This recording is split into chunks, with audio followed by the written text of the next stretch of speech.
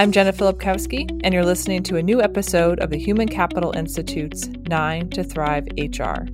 This podcast features experts and practitioners in the field of human resources and brings their knowledge of the most pressing issues facing human capital management straight to you. Today, I'm joined here by Chris Mullen. He's the Executive Director of the Workforce Institute at Ultimate Kronos Group. Welcome, Chris. Thanks, Jenna. My pleasure to be here. So, Chris, as the Executive Director of the Workforce Institute, what have you seen in your research and in your work with clients about how organizations are faring in response to COVID-19? And in particular, what have been the demands on the HR professional? Well, Jenna, I'm seeing, across the spectrum, different things. I think, when it comes to the research and working with clients, I think organizations are in all different places. Depending on your industry, you could be impacted in a different way. There are some industries that are thriving, and there are other industries that aren't doing as well.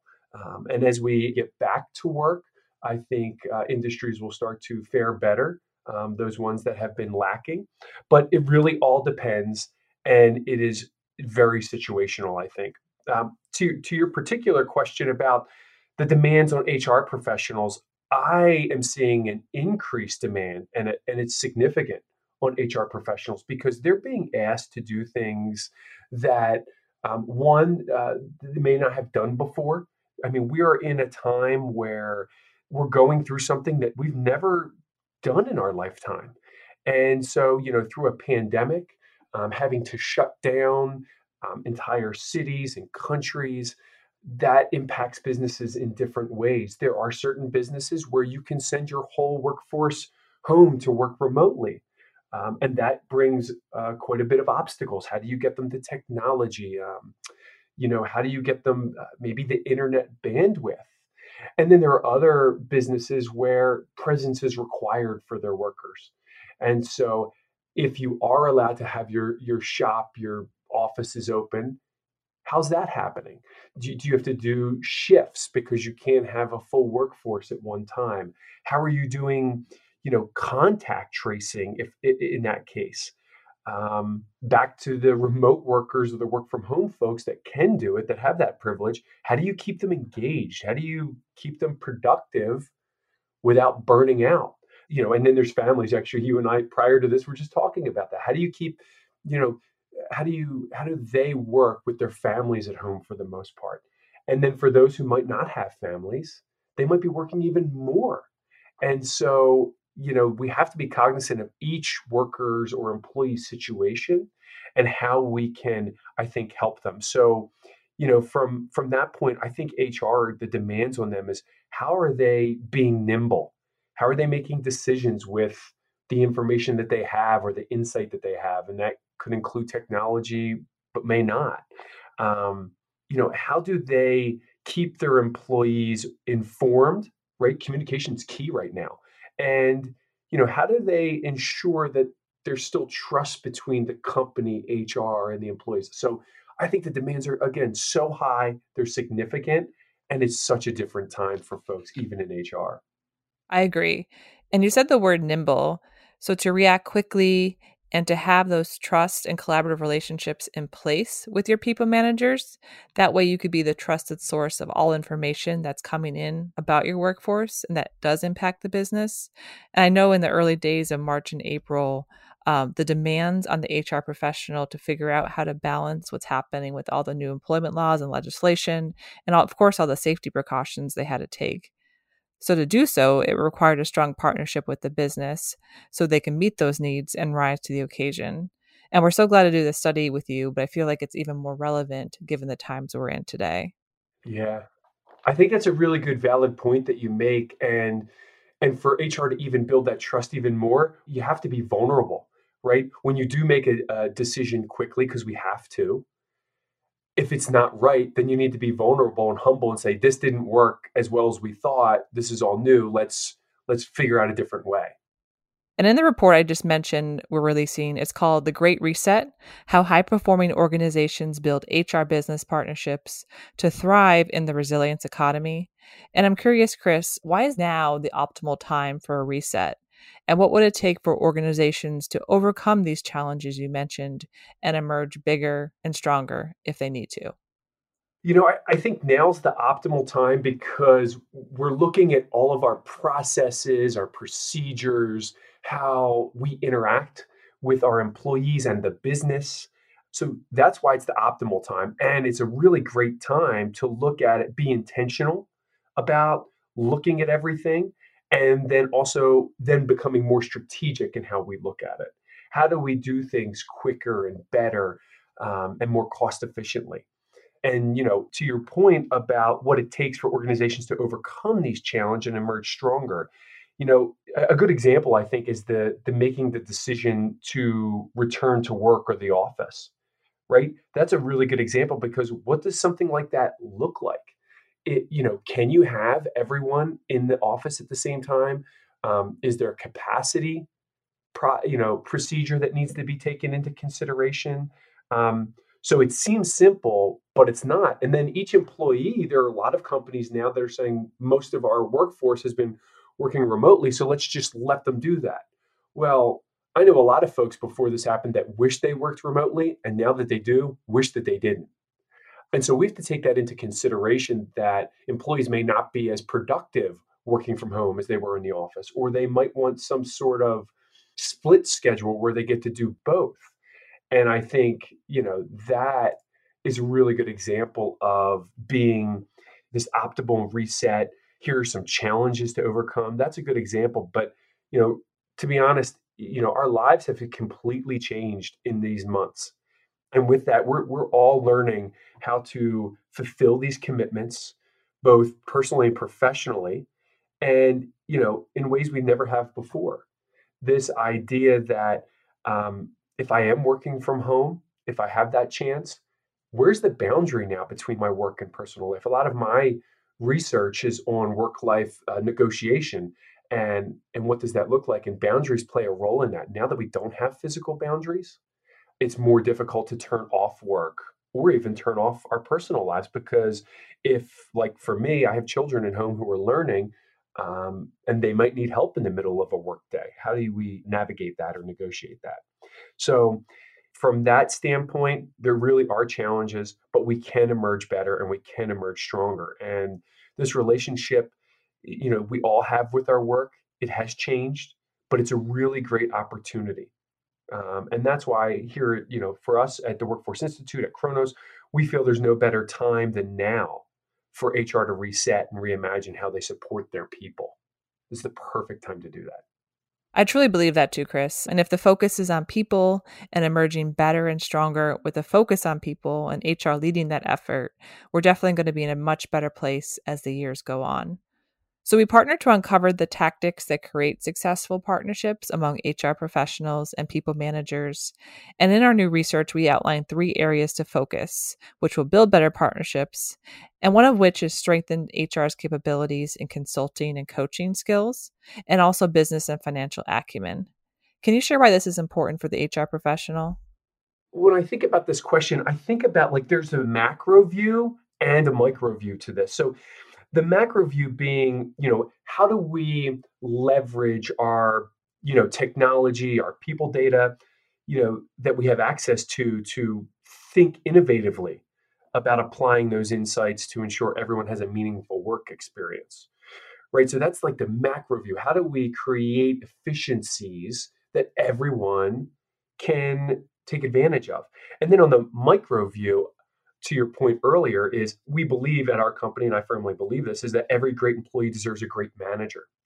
So from that standpoint, how do we make it a more individual for the employees and the managers? And I think HR, one way to do that is if we strengthen HR's capability from their consulting and coaching skills, to me, it's like throwing a rock in a lake or a pond. It creates this ripple effect. And that's what HR, I believe, has the ability to do in any organization is they should have a ripple effect. As you train and build up your HR folks, then it should build up your managers, your people managers, your employees, and it should have this cascading ripple effect, or even it could have an upward effect too. I think in that case. Yeah, and that transitions really well into my next question. We saw that HR professionals who are our survey respondents, they are aware of the skills and abilities most important to building and sustaining HR business partnerships. And that included emotional intelligence, coaching, like we just mentioned, talent development, communication, collaboration skills. And not everyone has the same level of confidence as an HR professional in their abilities in some of these areas. In our study, when we asked HR professionals to rate their confidence in their business partners' abilities and their people managers' abilities in these same areas, we saw kind of a disappointing result. There was low confidence in people managers' abilities to do these things overall. So, what could explain this? And what, more importantly, can HR do about it? Yeah, that's a really great question. And when it comes to people managers and how HR can help them in these areas, I think managing people and leading people, it's a skill and it can be learned, but it needs lots of practice and lots of coaching. And I think that's where what I have seen, there's organizations that fall short of that. They give a leadership training or a management training, and then, you know, uh, put their hands together and say, "We're good, we're done, we did it, we did what we needed to." But the managers are left trying to put what they learned into practice because they understand it from a cognitive perspective, but putting into practice is a totally different thing because you have personalities to work with between your different employees. And so, as you go from an individual contributor to a people manager, you know how to do the job most of the time of those people that you supervise. But knowing how to lead them is a totally different ball game. And all too often we fall on the foundation of just give them more training. And I think this is where HR can come in. HR needs to help with this transition to becoming a people manager. And I think it is through coaching, it is through those communication abilities. And this is where, again, the ripple effect of HR can have such an impact. And how are we giving those people managers the coaching that they need in a timely fashion when they have situations with their employees? And that doesn't always mean that it's a negative situation, although that is typically when folks call HR, unfortunately. But what about being proactive about being a people manager and leading? Simple things of how to run a meeting effectively and efficiently, how to earn the trust of your employees, how to give trust. And on top of that, how to actually get to know your employees in a genuine fashion that doesn't come off looking like you're just checking a box to check a box. I think that can go a long way in building team dynamics that many people managers you don't go to school for that. And sometimes it can be taught in training, sometimes not, but it's definitely a skill that folks need to learn. And in our research, we looked at the practices of high performing organizations. These are ones with better talent and business outcomes. And we wanted to see what they did differently than their industry peers. And what we noticed that high performing organizations made more of an investment by developing their individual contributors and leaders within the HR function. What impact would this development have on the business? Well, I think, from the standpoint of the impact it can have on the business, by developing your individual contributors and leaders within HR. Again, I'm going to go back to the statement I made a couple of times because I think it's so important to hammer this home. But HR can have a ripple effect on the entire business.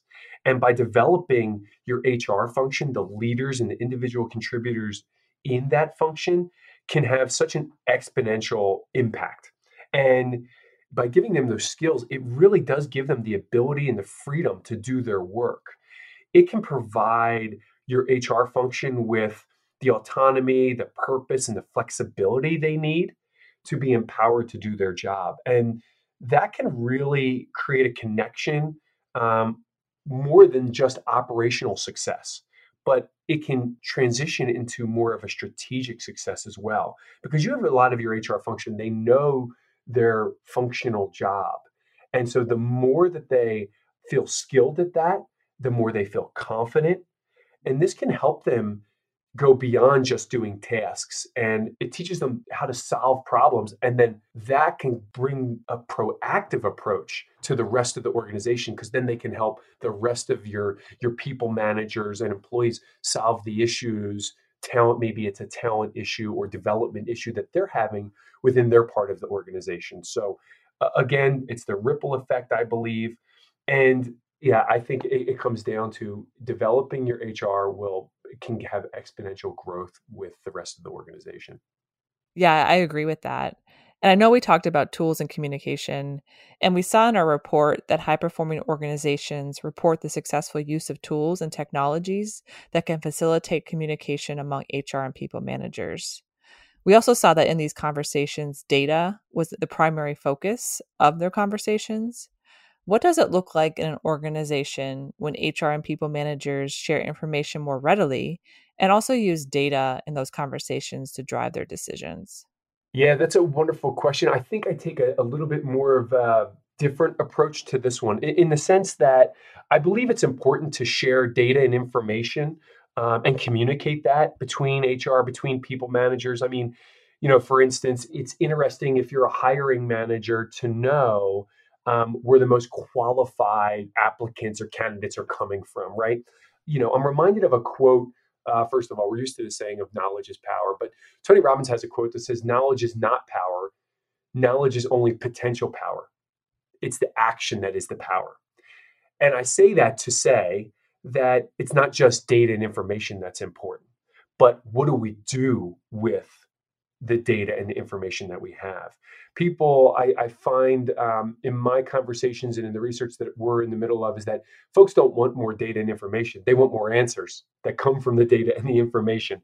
And, a good example of that, could be that, for instance, what if you had an employee and you were looking at your time and attendance data as an HR person or a people manager, and you noticed that one of your employees was, they consistently were coming in late or calling out sick. And maybe that person previously, they were a high performer. They scored high on their performance reviews, and but now they're missing their goals and deadlines. So instead of documenting them for being late, what if you had insight? And what if the HR could help the manager have that insight to figure out what kind of conversation they should be having with the employee to find out what's going on, to then proactively address the situation as opposed to penalizing them. That same example can be said, what if someone came in late every Monday by half an hour and you just penalized them and docked their pay, documented them in a letter or a warning? But if you actually had a conversation with them, what if you found out that that Mondays were the day that they had to drop their kids off at school because they didn't have like either a carpool or a bus? I mean, and they're a high performer. As a manager, I would want to make that arrangement with them to maybe push their day and start it a little bit later. Boy, can you imagine the trust that builds with that employee, and empowers them to stay with your company and retain a great employee, and then they tell their friends about the accommodation that was made for them. I think that has a bigger role when it comes to communication, when it comes to data and information, is what are the answers? How can we as HR help drive the conversation with the data and the information that we have? I think that's super important.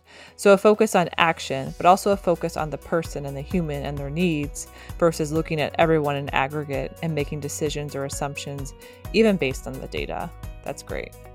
So we're out of time, and thank you, Chris, for your insights today. It was lovely talking to you, and we appreciate you sharing this research with us, and we're excited to release it to everyone. Thanks so much, Jen. It was a pleasure to be with you. HCI listeners, be sure to subscribe to this podcast if you enjoyed your time with us. For 9 to Thrive HR and all of us here at HCI, we appreciate you for tuning in.